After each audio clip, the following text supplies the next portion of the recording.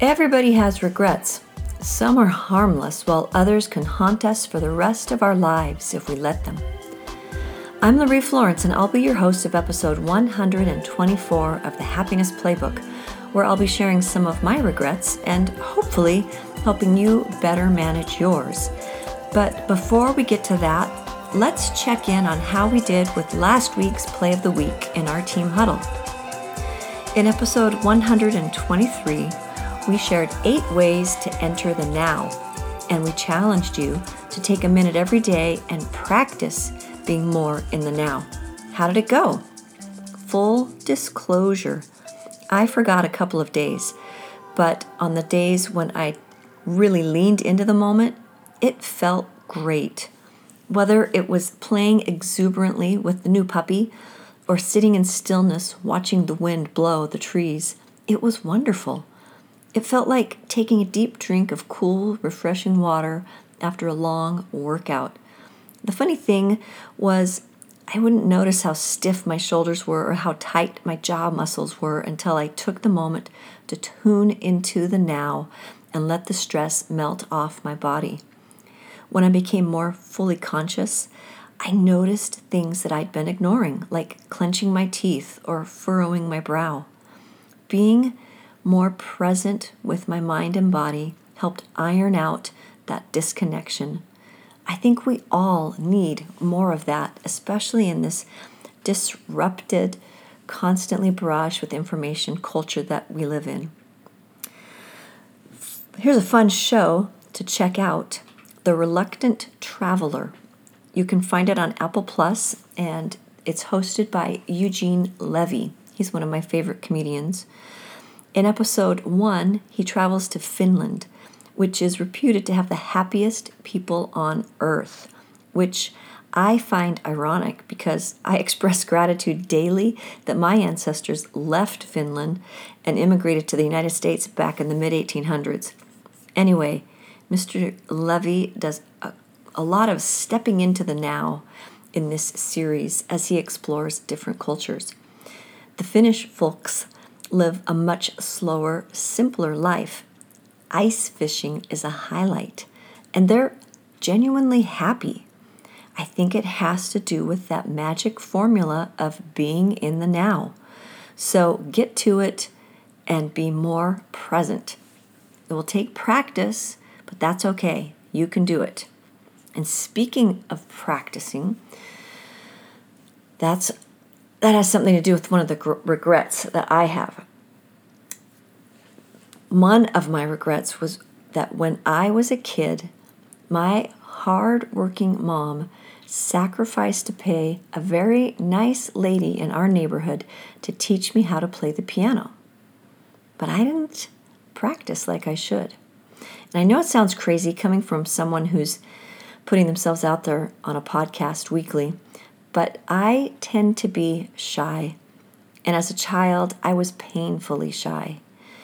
I consider to this day one of the biggest miracles of my life was that I sang a solo in my 7th grade choir concert. Anyway, playing the piano poorly because I did not practice in front of my very nice teacher was mortifying, and even worse was when I did practice in my home in front of my mocking siblings. So even though I wanted to learn how to play the piano, I didn't put in the needed practice time, and it became this terrible cycle because I was embarrassed to practice in front of my siblings who would tease me. Then I would go to a lesson, and I was even more embarrassed because I performed poorly because I didn't practice. And I'm ashamed to admit that there were actually a few weeks when I'd leave the house, and instead of walking to my piano lesson, I would go and hide in the woods until the amount of time had passed, so it would appear that I had attended my lesson. Now, all of this I regret. I let all of this not important stuff, like worrying that my brother would tease me about my mistakes when I was practicing, I let that get in the way of what I really wanted, which was to play the piano. And to be clear, I did want to learn to play. I was not being forced. And I've actually taken lessons as an adult to learn how to better play the piano because that desire never left me. Now, is there something that you're shortchanging yourself on because you're worried about what someone else will think of you? I did as a kid, and I deeply regret it. This fear of judgment or of being ridiculed goes way back. Back in the Old Testament, in the Kings, there's a part where one of the great armies, I think it's the Assyrian army, they were going about conquering the many different nations. And so when it was time to go and attack Israel, they sent out a guy called the Rabshakeh. I don't know exactly how to say it. But his job was to go and to make these announcements, kind of like issuing a challenge. But he would stand on the wall and mock the people who were about to be attacked. So if this Rabshakeh could plant enough doubts in the hearts of the people, they would give up without a fight. Now, that's a lot of power. That's the power of mockery. In theater language, we call these kinds of doubts yabba yabbas. They whisper that you'll look foolish if you try and that you should just give up. Ironically, in the end, we often feel far more regret for not trying. Listen to what Mark Twain had to say about it. 20 years from now, you'll be more disappointed by the things you didn't do by the ones you did. So throw off the bowlines, sail away from the safe harbor, catch the trade winds in your sails, explore, dream, discover. So why do we listen to the Rabshakehs and the Yabba Yabbas? Is it fear of judgment? Well, who made them a judge? Why did I care that my siblings said I sounded bad when I practiced the piano? I did sound bad. My brother was right. I was just learning how to play the piano. So why did I value not being mocked more than I valued learning a skill that I really wanted to master? I think I wasn't willing to let go of my siblings' judgment and just play anyway. Somehow I was hanging on to their judgment.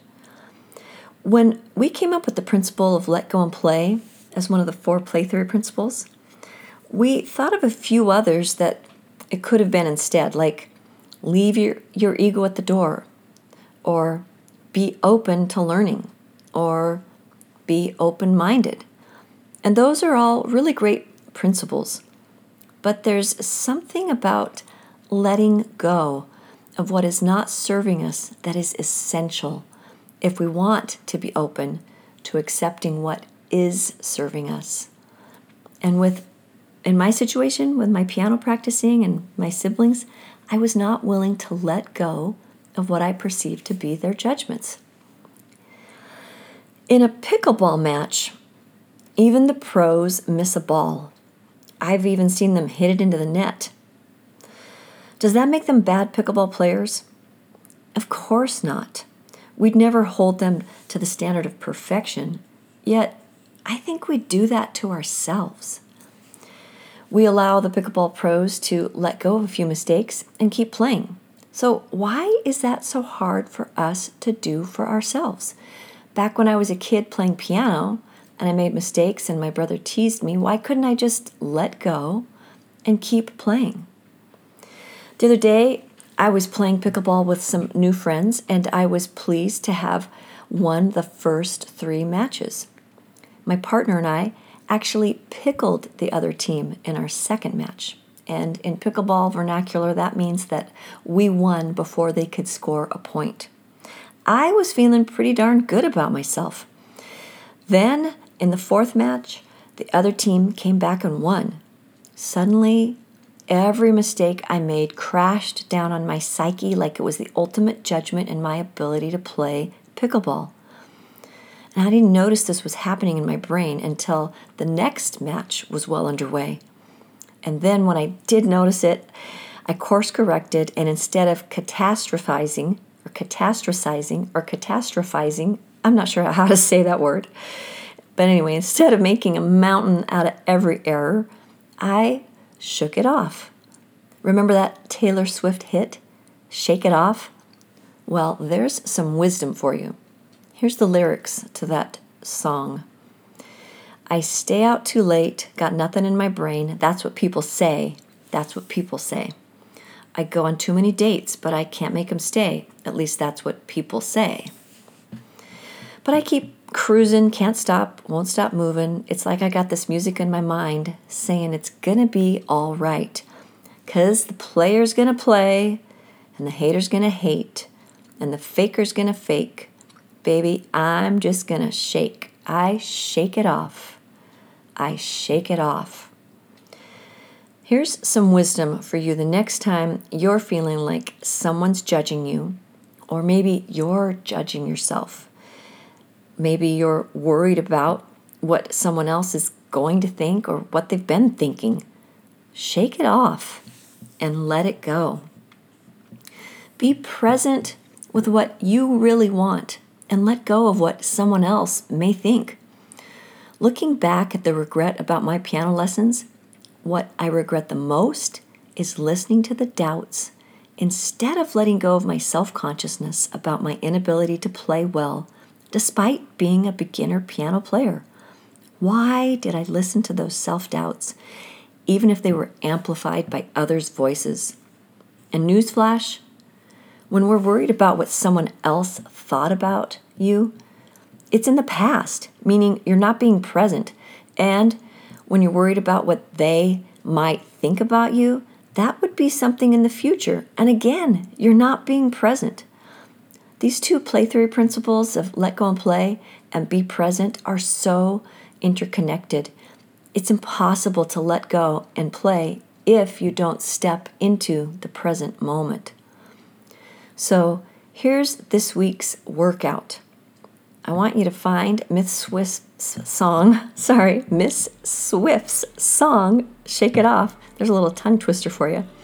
I want you to turn up the volume and dance. Maybe you even sing along.